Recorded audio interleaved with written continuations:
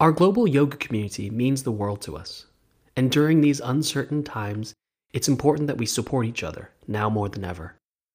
So if you haven't already, please check out and support the COVID-19 Yoga Teachers and Studio Support Fund, which has been set up by the yoga mat company Lifeform, who have donated a whole month's worth of profits to get this fund going. And you can donate to support yoga teachers and studios in need right now. And you can nominate a teacher or a studio in your local area to potentially receive an award from this fund. Now it's open to everyone, to anywhere in the world, and to find out more, please visit yogasupportfund.com.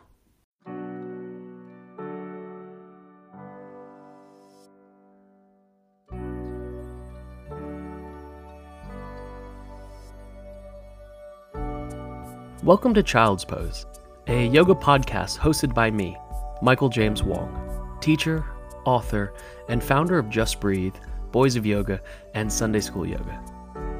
Now this podcast aims to deepen your understanding, expand your perspective, and inspire your yoga practice.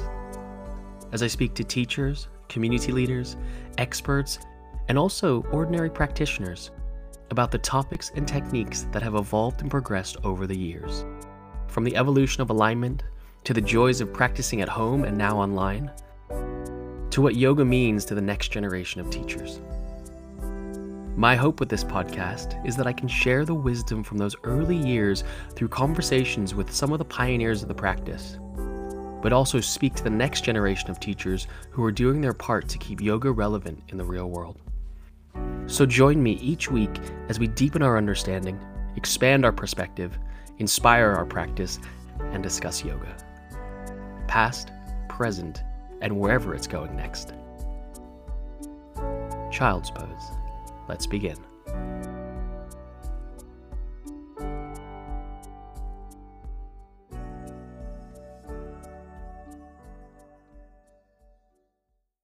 Hey guys, welcome to this episode of Child's Pose.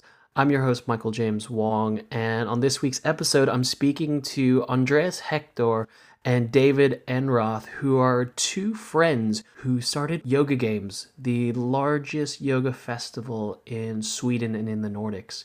Now they have upwards of 4 or 5 festivals a year, and together, while they're not yoga teachers, they are two big personalities in the yoga community in Sweden, really creating moments for communities to come together.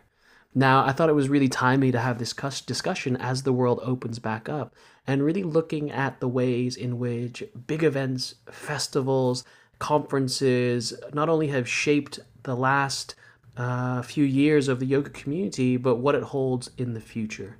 So I've been lucky enough to teach at their festivals over the past 4 or 5 years. I've spent a lot of time with these two, and if nothing more, they are amazing human beings and amazing organizers of this festival. So I'm really looking forward to sharing this conversation with you guys, and I hope that you not only enjoy, but you learn a little bit around the business and the behind the scenes of creating special moments in the yoga community. Hey guys, so it's great to have you here on the podcast this week. And, as I kind of said in the introduction, it's so nice to catch up with you guys and reconnect. I'm in London right now, and Andreas and David are somewhere in Sweden. Hey guys, how are you? Very good, thank you. Very good, very good. Oh, great. So where are you guys right now? Who's where? I'm 50 kilometers south of Gothenburg in a small village called Åsa. That's my home city or home village.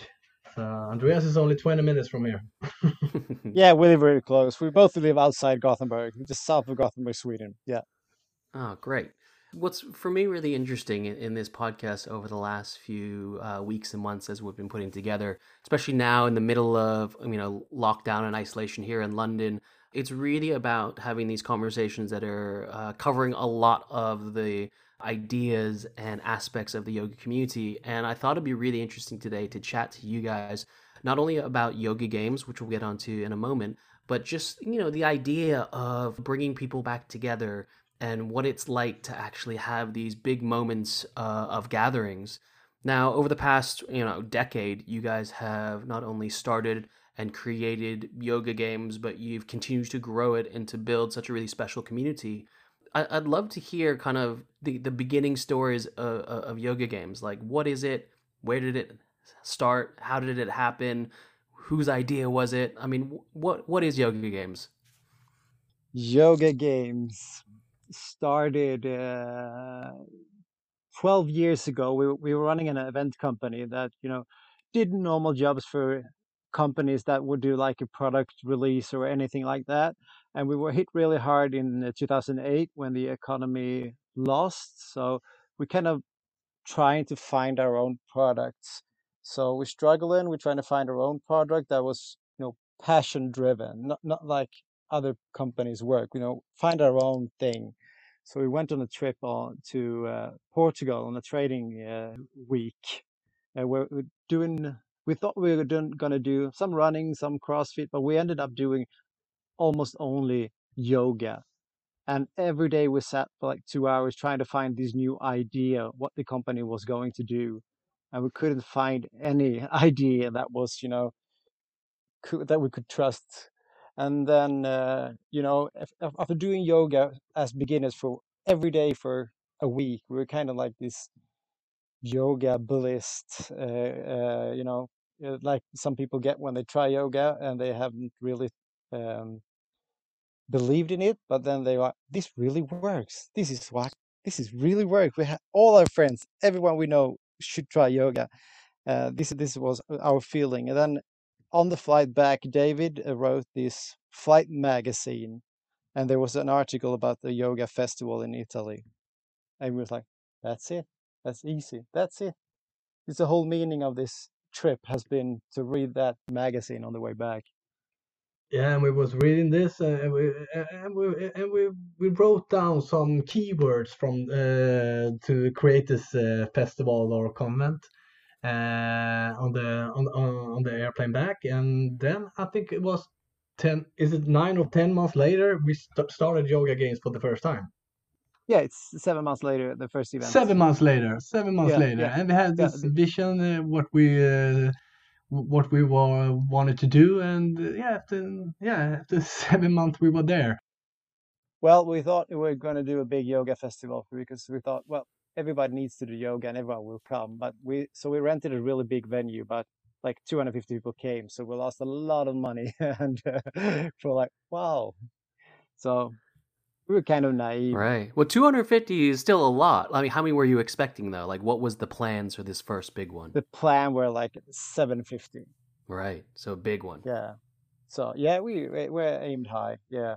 But this was 2011. The yoga scene was totally different back then. Mm. The big gyms and everything, they didn't had yoga. Yoga were only in small studios, like basements and everything. So yoga was still kind of an underground thing back in 2010, 2011. A lot of happened the last 10 years. Right. There was no, in Sweden, there were no yoga magazine. No one talked about yoga really. Mm. And nobody knew. So then how did you get it started then? Was it just hand out flyers on the side of the street, or was it kind of run into anyone that you saw with a yoga mat and told them about this festival? Like, how did you Yeah, actually get the first one off the ground?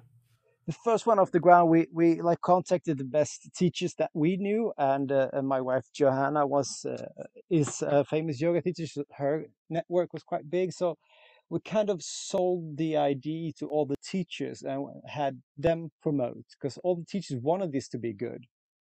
So we kind of implemented our idea to all the teachers that we invited, and the teachers believed in it and they wanted that bad, so they promoted it. Right. And that's really great to hear. I mean, and so obviously I'm gonna think that first one was really special, right? It Yeah, was. there was there, I mean, what did it feel like that kind of first day when you started to actually see people show up and people kind of went to these classes and said, "Oh, wow, there's something here." It was kind of unreal that we did it.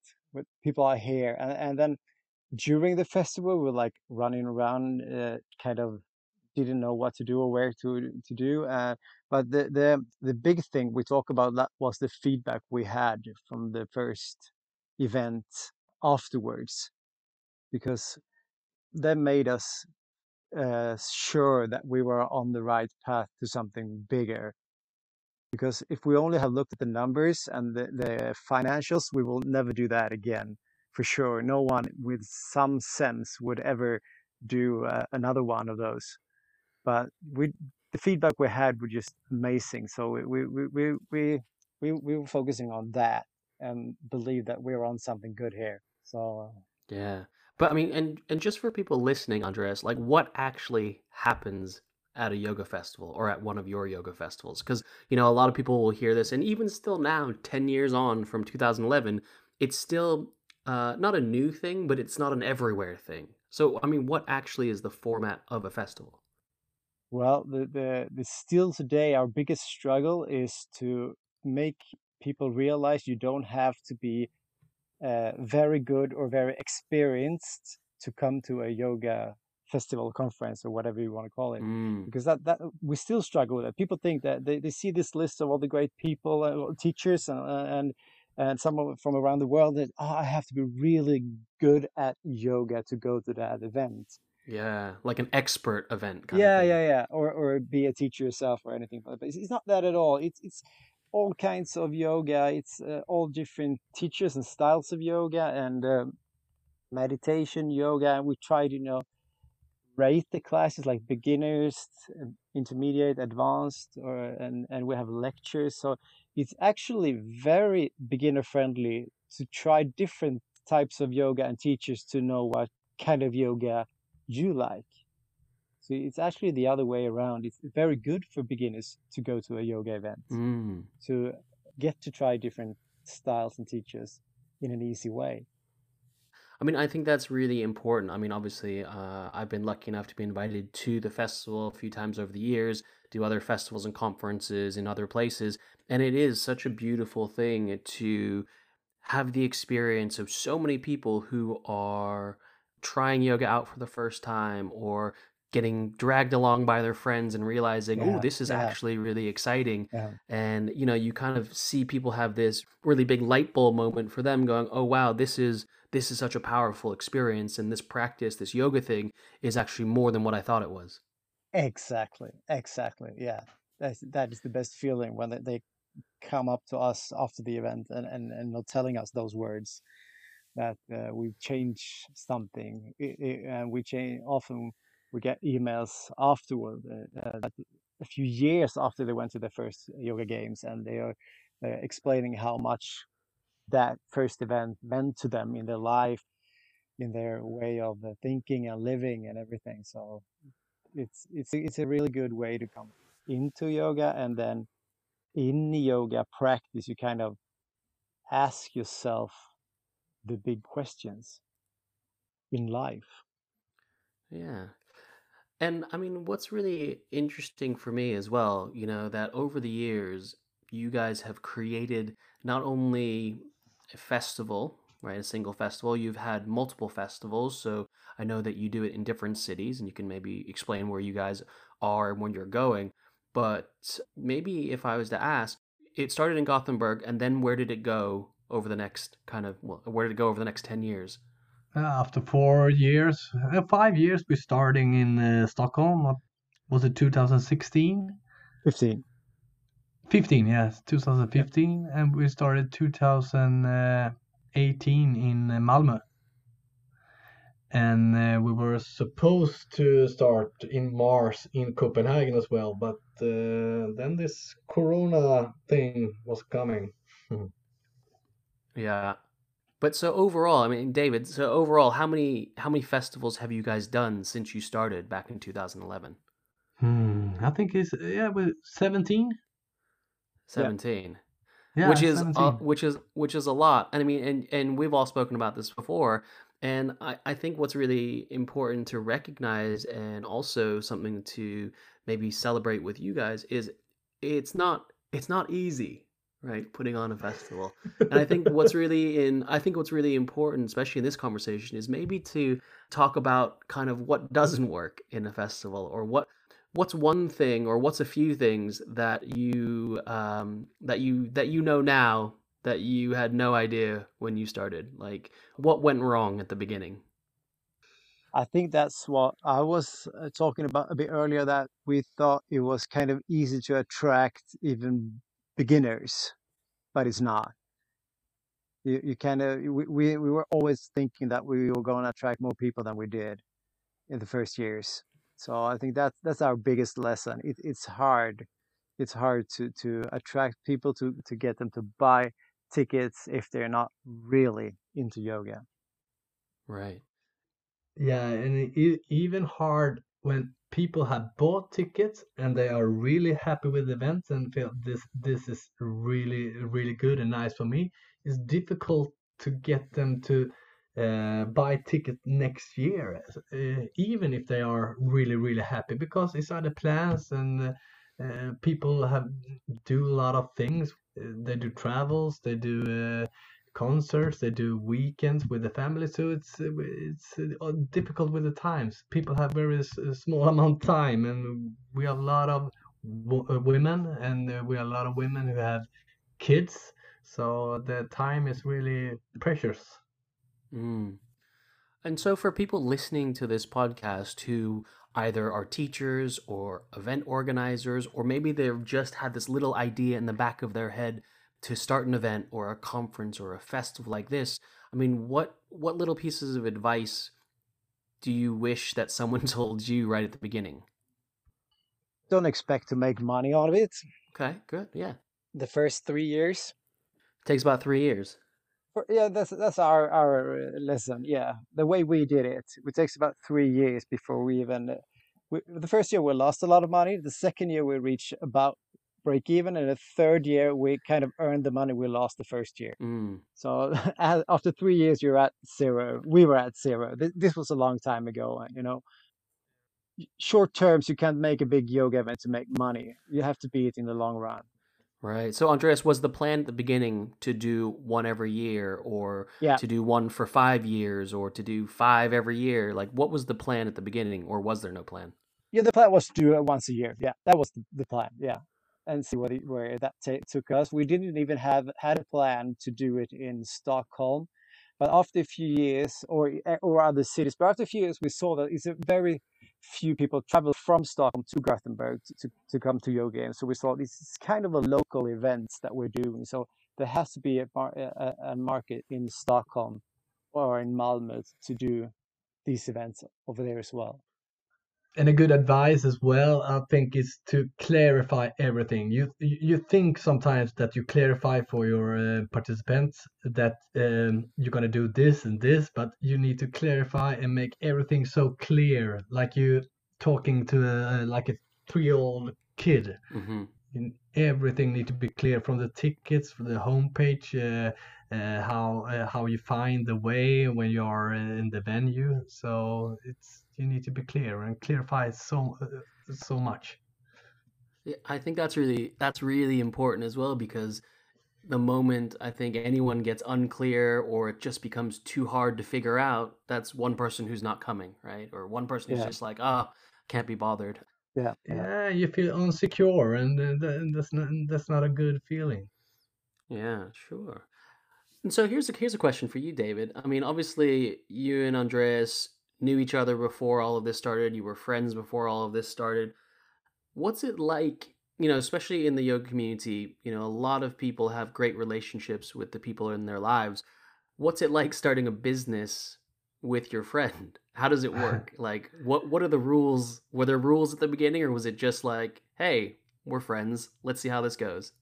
Yeah, I think the first time when we started this company, we were two friends, and we want to start a company from the beginning. We were starting a company. We had no idea what we were supposed to do. We were great friends, and we liked to work, and yeah. But when you work with your friend, yeah, maybe it's a little special, but we don't have so much problem with it. Work is work, and friendship is friendship. And sometimes, like now, is hard times for us with all the we have right now, financial problems because the corona, and things get really tight. It's a little bit difficult when you have financial problems. But in the long term, is the best you can do if you have a really good friend and start a company. Mm. I think it's magic. We have so great memories together, what we have done, and now we have a clearer road ahead, what we're gonna do. So yeah, I feel really great. Oh, that's really nice to hear. I mean, and Andreas, maybe I can ask you this kind of on the other side of it. I mean, as people who are working together in a business and also as a part of a bigger yoga community, do you guys have clear responsibility? Like, I'm in charge of this and David's in charge of this? Or is it just kind of we have the things we're going to do and then we just pick and choose what we want to do on different days? No, we have clear responsibilities and different areas that we are in charge of, So, so it's very easy to work that way because either David does one event and I do the other one. Like I do Stockholm, David does Gothenburg. So it's really, uh, we're really not stepping into each other's, but every week we are sitting down, we're discussing each project together, and we help each other out, and we work the same way. So I think otherwise we would just be a mess if we just did whatever we felt like it was good. So now it's very structural. It's kind of very business way of doing it. It's very Excel files. Do that. I do that. You do that, and everything. So yeah, it's like working with any partner. You want it for real, and you want it to be well organized. And it's great to hear that because I mean I do know that personally speaking to you guys over the years, but I think it's important for people listening to know that there is a clear responsibility because in the yoga community, which is I'd say different than almost every other industry or community, is that we generally love the people we're working with. We're always coming at it with good intentions, which also can create confusion at time or who's doing what and having this kind of clear separation of I do one event and you do the other event, or I'm going to do the programming and you're going to do the sales and marketing, or all these kinds of Yeah. things. Maybe could I ask you as a follow-up for that, Andres, is over the years obviously it's likely you guys have worked different ways where one year you might do different cities, but maybe in the beginning you might have done half the event each. Like, what are some of the Yeah. examples of how you split up the work? Yeah, in the beginning, when we only had one event, it was mostly me working with the yoga event, and David still worked with other customers we doing other events than yoga events because the companies was doing more things than yoga events. So then it was very clear. I did the yoga games event, and David did other events, and when it came closer to the events, uh, I kind of needed his help to execute the event, and he could have like this at the event. I was responsible of everything, and he had this free role that just making sure everybody had a good time, and that's an important role. That's a very important role to have because that's what make these events personal for you as a teacher to come and teach.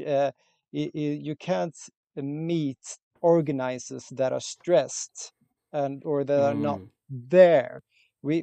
Our goals is to be as organized as possible.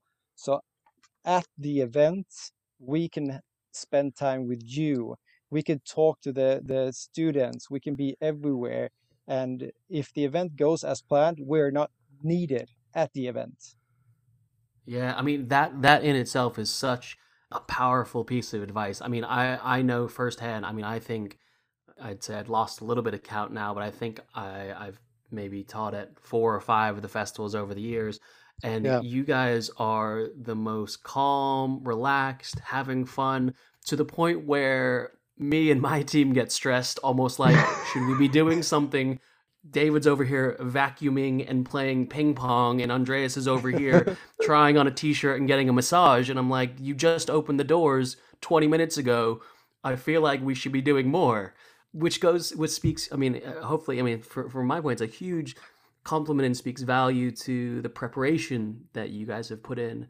And I think what's really nice about that, and maybe I'll ask you this, David, is, a lot of times when people are working together on events, and a lot of times you have different skill sets, and you kind of always have someone who's maybe more organized or more spreadsheet oriented, and someone who's really great with people, we can sometimes, you see kind of that role that you always had, David, of, or not always, but of spending time with the community, spending time with the teachers, having a laugh, having a chat. How, from your point of view, what are you actually doing? I mean, I know it's not just all go have a bit of fun, but are you doing certain things? Is there a certain intention, like I want to teach, I want to talk to everyone, or I want to be the most fun person here? Like, what's your thoughts on that? Yeah, but I mean, Andreas is the more organized guy of us. He's the Excel file guy, uh, and I'm maybe I'm maybe better to take people, but Andreas is really good to talk to people as well. He's fantastic, but I think I enjoy it even more than Andreas, and so it's pure passion. I really like to spend time with the students and talk to the teachers. I want to have more time.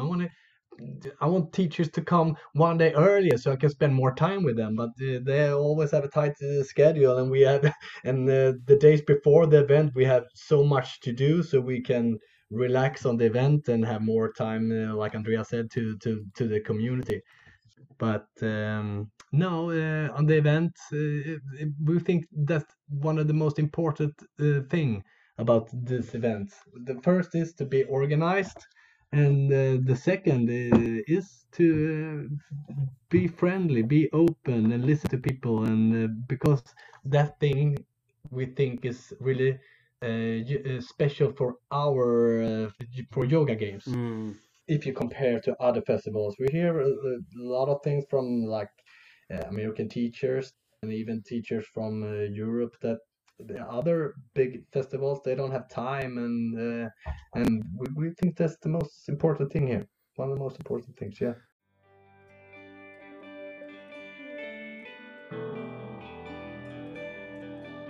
This podcast is part of Sunday School Yoga, an international teachers community, an online teacher training platform supporting new and developing teachers as they learn, share, and grow together. So make sure you check out sundayschoolyoga.com to find out more about how to get involved and to explore the growing selection of online courses you can enroll in from anywhere in the world.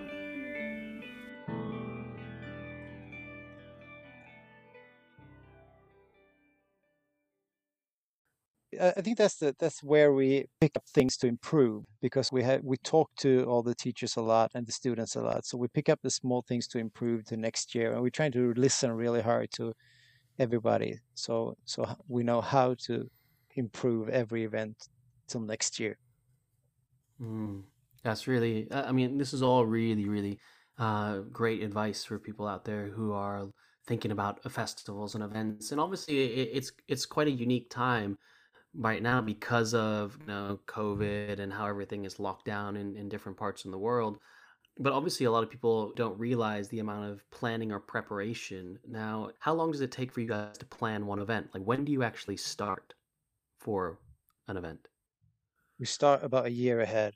About a year ahead, we book dates and the venue, and then we slowly start with the teachers, the international teachers, and then like 8 months before the event, we reach out to the teacher that we want, and we try to have the full program set 7 months before the event, so we can release the tickets 5 to 6 months before the event. That's like our timeline for an event. But yeah, I think important thing is also that doing events is what we do. We are an event company. A lot of people trying to start event is actually working with something else, and they're trying to like make an event on the side of what they are working with. Our full-time job is to create events, and it's always been, and it takes a lot of time to create events, and it's kind of easy to underestimate estimate that time it takes. And the focus, yeah. Yeah.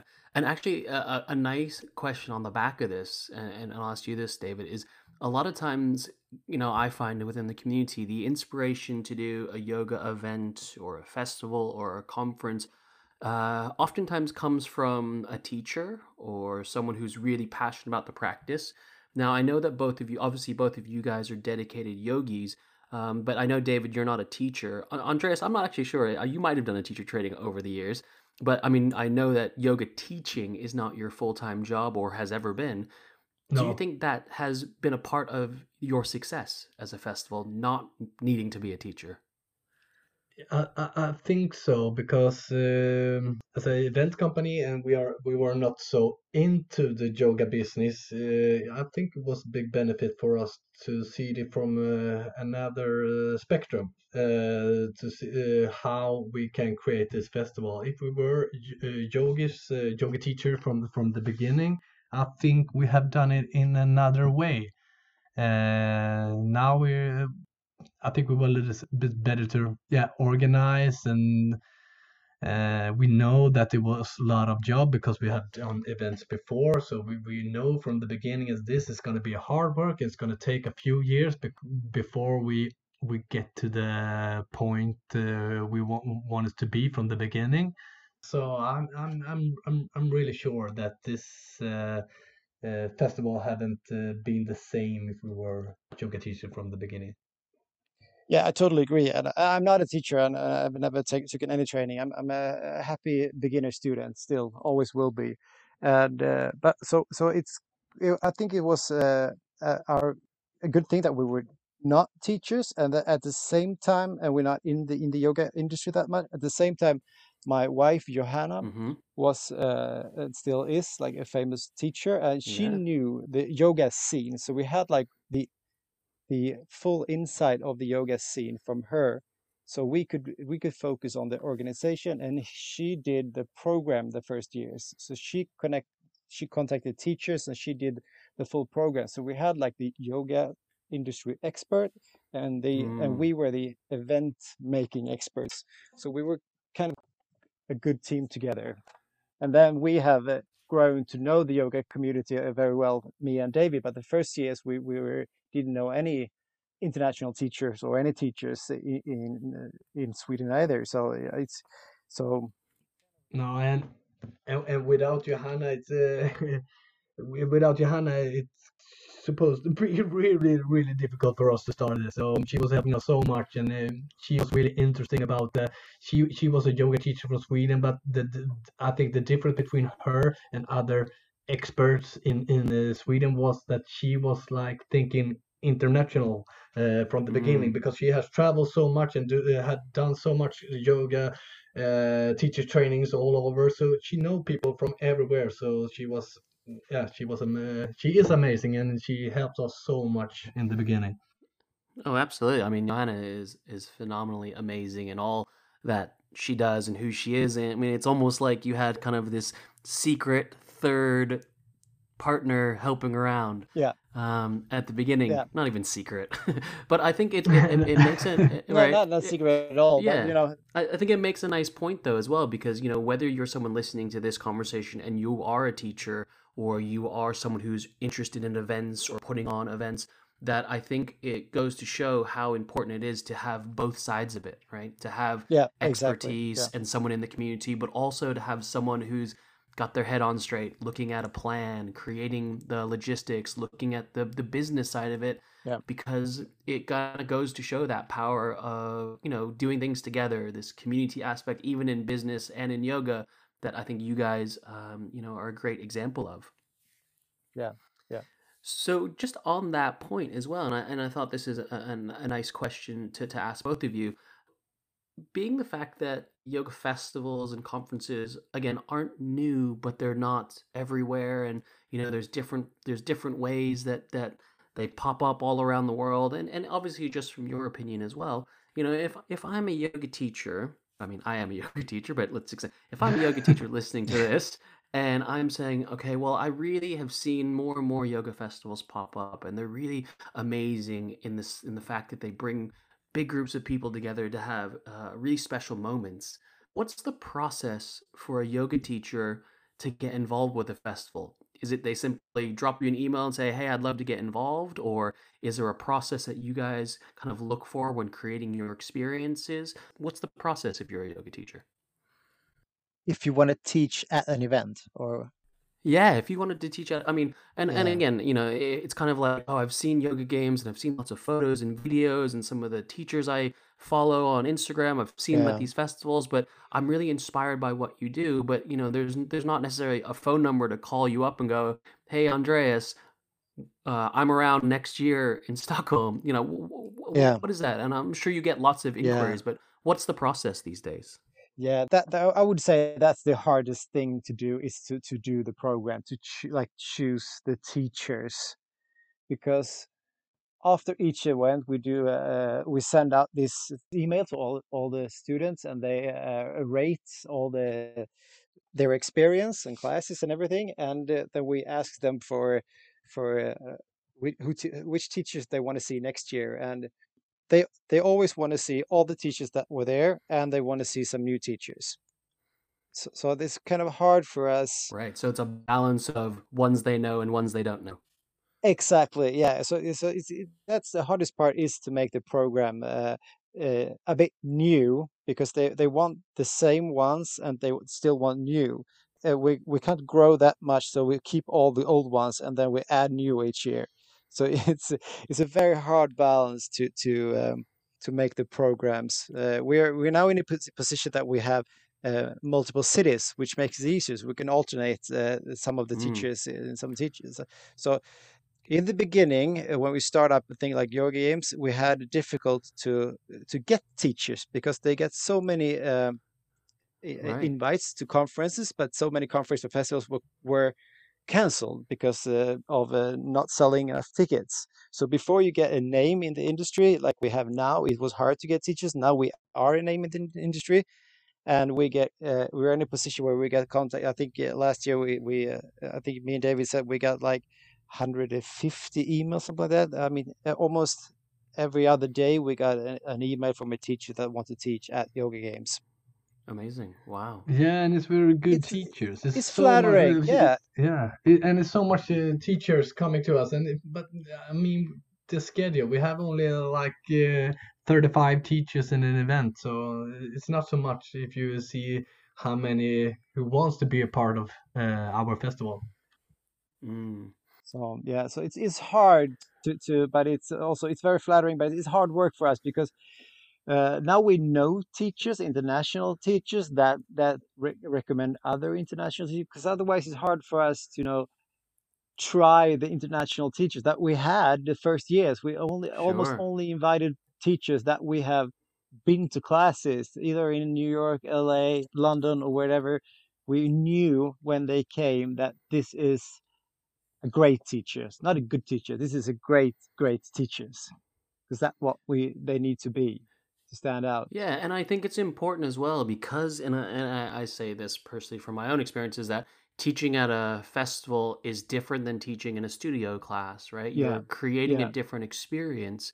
And I think it's important, and maybe looking at it from the teacher's point of view, and maybe you guys can tell me what you think about this, is that at the end of the day, it's about the students, right? It's about their experience. It's not about how famous a teacher is, how much knowledge they have, how much, how many people they bring with them, or what kind of Yeah. yoga sequences they do, but are they creating an experience for the students that is memorable, that is special, that is powerful? yeah, yeah, exactly. And social media has even made it harder, because now people ask us to bring teachers or yogis that have lots of followers, and some of them don't even teach. I mean, they kind of, I Mm-hmm. want that yogi to come, and you look at the account and you see everything, but is that really a teacher? Can that person Sure. teach? It's a totally different thing from Yeah. having lots of followers. So the first years Instagram didn't exist, and this kind of made it Yeah. easier in one way, but of course harder, because you weren't. It was hard to get to know teachers, but without traveling. Yeah, but sometimes when we have teachers who have a lot of followers and when they come to the yoga games, and They had a lot of people in the first classes, the first time, and then people, it was not so good. It was not special. I like her or his account, but he or she is not a good yoga teacher. Yeah, yeah. I mean, and these are lots of considerations that you guys need to make as you're putting on events. I always think, from my point of view as a teacher, the greatest compliment is being invited back, right? Yeah. Yes, Right? Because but I mean, this is a big but. Sorry, but we can't invite all the great teachers back. So you can't be sad if you don't get true. invited back, because we have so many great teachers, and but we still need to put some new. So we always have to not invite some people that are really good, and that's That's a a hard really good thing. point. Yeah, It's a that's a Yeah. very really hard good point. thing. So if you're not getting invited back 1 year, you can get invited back in 3 years, because we Mm. need to alternate even the very good teachers. Oh, Yeah, absolutely. it's a big difference between students and students. Some of the students, they want the same teachers, exactly the same teachers next year. They don't want to try someone Yeah. new. They have been in yoga games for 10 years, and they have gone to the same classes, persons every year. And some students, they only want to try new teachers. So it's a balance. That is true. I mean, I cannot even imagine the amount of different combinations and conversations and mini little arguments you have. It's like putting all the chess pieces on the board, going, I think this is right. Yeah. And then you move one thing, and then you got to move four things. Yeah, Yeah. But it exactly. is like that, because then we want different styles or types of teachers, and we want both men and women, and we want the full mix of teachers. That The full spectrum. yeah, Yeah. that. So the program is really interesting, and our biggest compliment is when students come to us and say it's really hard to choose between the classes. That's when we knew, yeah, Right. that's our goal. I Yeah. want to be at all classes. Yes, great. So yeah, that. I guess that's still the hardest part. To be well organized is not very hard. The hardest part Yeah. is the sensitivity in making an Mm. interesting program. Yeah. Well, I've just had a thought. I'm going to put you on the spot a little bit, only because I think we might learn something about planning conferences and yoga festivals. And I'm going to start with David on this.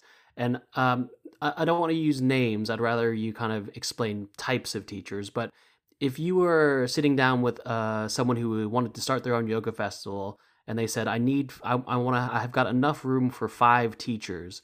What types of teachers what are those 5 types of teachers they should have? Should they have like a fun one and a serious one, or an old one and a young one? I mean, David, what do you think?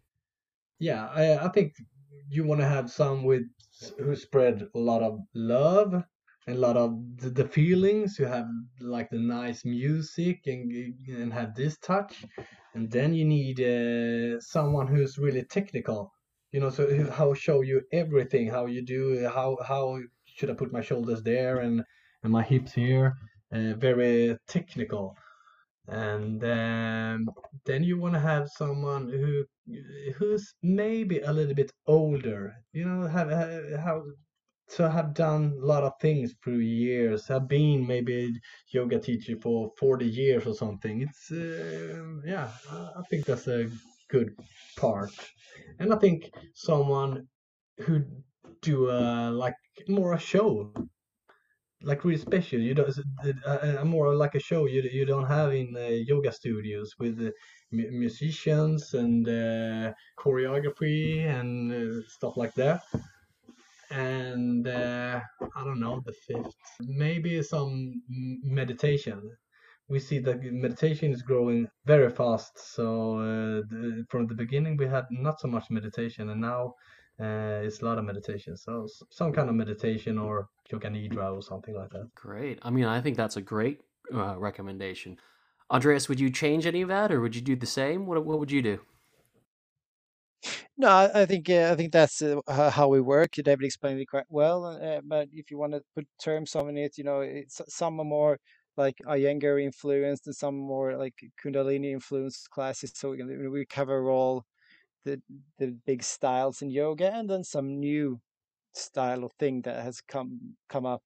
Like for example, yoga nidra that's really coming strong the last year in Sweden, that no one talked about 3-4 years ago, but now is really popular. So we try to listen to what people expect. The program has changed a lot since the beginning. That when like power yoga was the thing, you have to be Mm. sweaty. It has to be a workout. But now it's switch to the kind of opposite. You need to find a place to relax and calm, and find your peace, and that's what you do at the yoga mat. So And sometimes it's difficult to know if have we as yoga games changed, or is the community changed as well. In our perspective, it was like Andrea said, more power yoga before, and now it's more restorative, it's more calm yoga, and yeah. Mm. And I think it's great to hear that you guys listen to what's going on, or really look at what's going on out there, and making the festival really, or making the conference really welcoming for everyone, and having lots of different access and things going on. I mean, I think during this time right now, while obviously everything is a bit quieter, things are on lockdown. I mean, what have you learned the most about being apart from these big events? What have you missed about people coming together?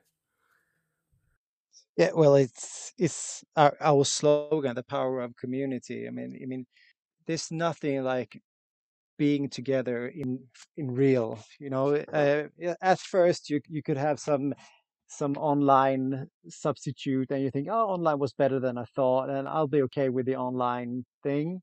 But since time goes on, you really miss coming together, that energy that creates when a lot of people are at the same place, or a lot of like-minded people.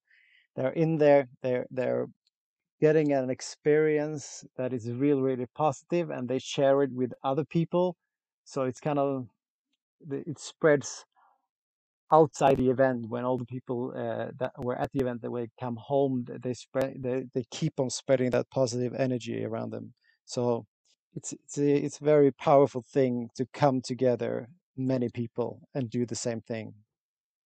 I really miss, when we're starting we start always on a Friday, and when all the exhibitioners first coming, and they are a lot of small companies, and they pack their things and they fix their booth, and it's a lot of energy there, and the first yoga teachers arrive and we say hi to them, and then on Saturday morning, when the big day is, when the first when we are first there, we take a coffee right before we open the doors, and we have this perfect music, yoga music on, and people is coming, and they have a lot of expectation, and they are happy, and it's a really mighty feeling.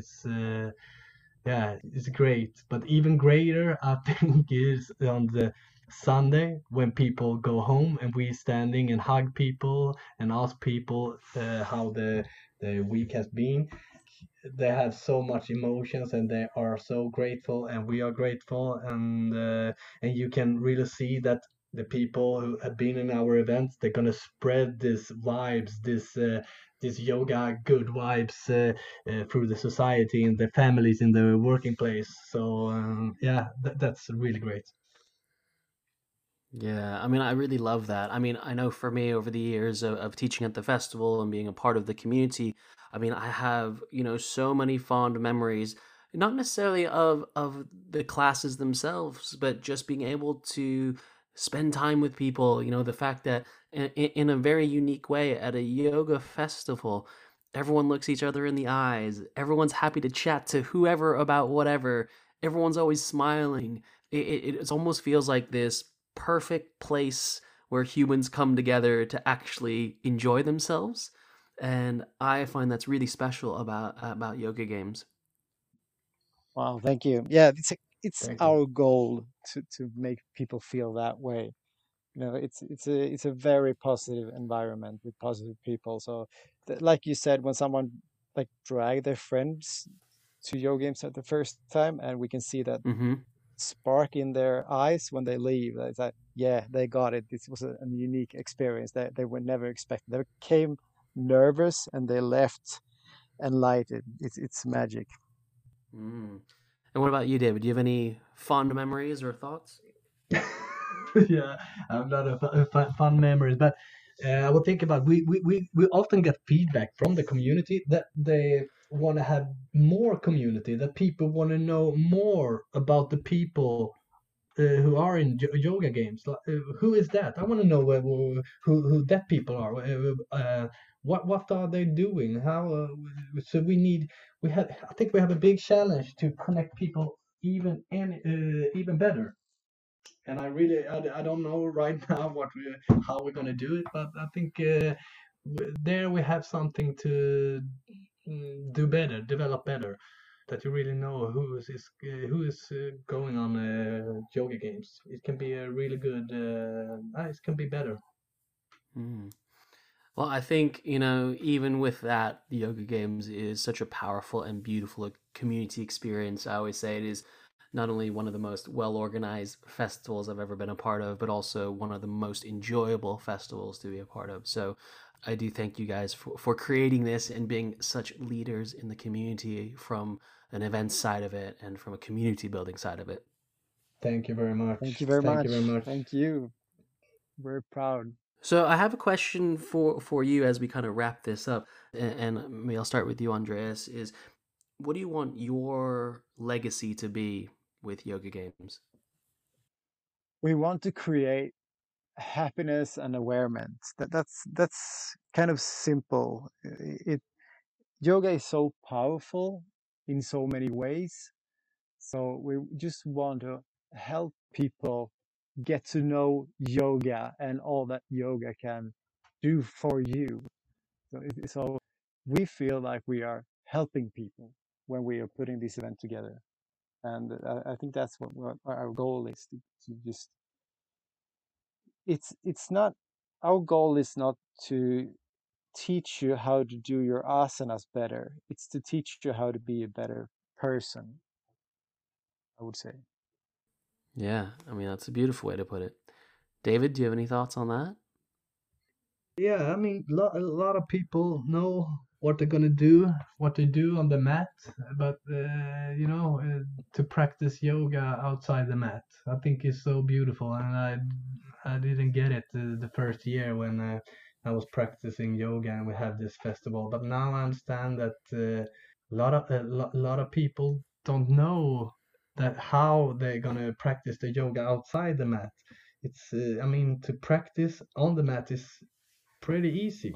You stand there on your mat and you do the asanas, and sometimes it gets hard. But I mean, when it gets hard outside the mat in your life, that you can bring the feeling from the mat to like breathe when it's really hard. I think I really like to when people think about how they can practice yoga outside the mat.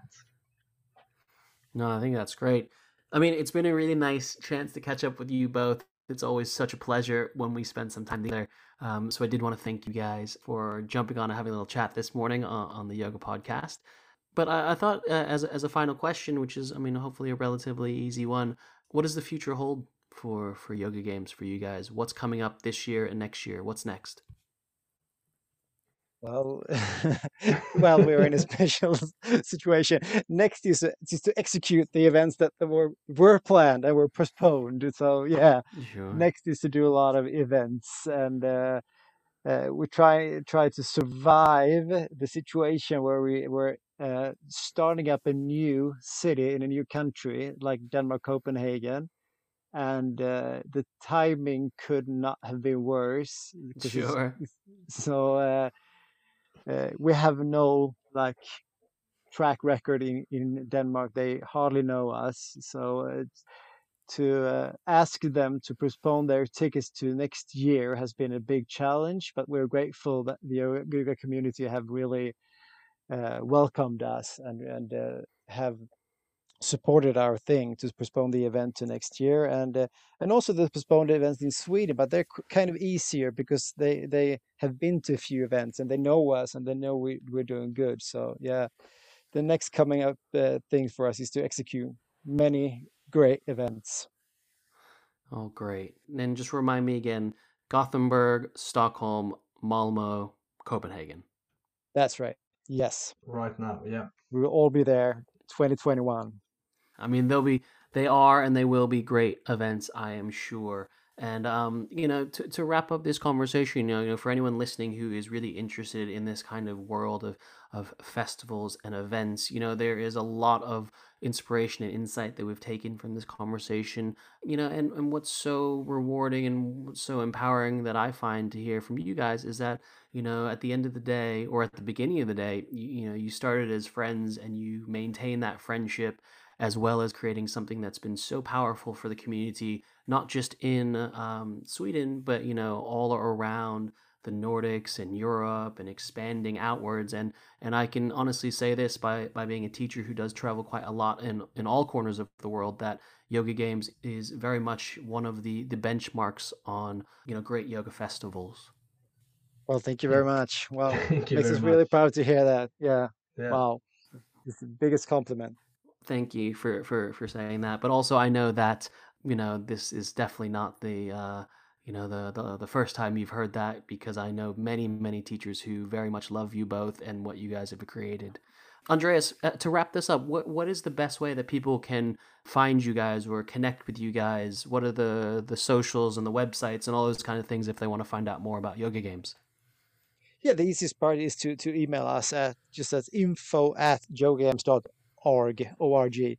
That's where we always are, but you can also contact us on our Instagram, it's just Yoga Games, or Facebook, Yoga Games. We try to respond to everything on all platforms, but the email and Instagram is probably the quickest answers you will get. Wonderful. So we're happy to answer all questions and thoughts.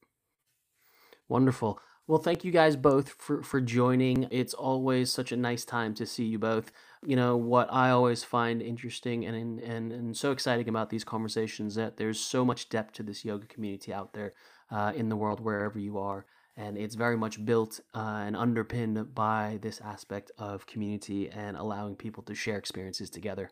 So thank you guys for joining me, and it's been such a pleasure to catch up, and I do look forward to the next time that we can all hang out and have some fun at a festival.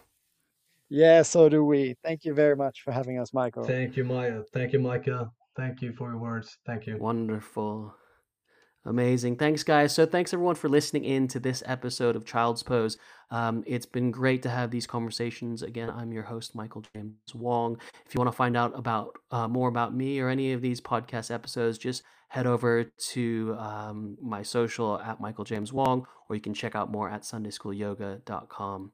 Thanks again, everyone, and we'll see you next time on Child's Pose.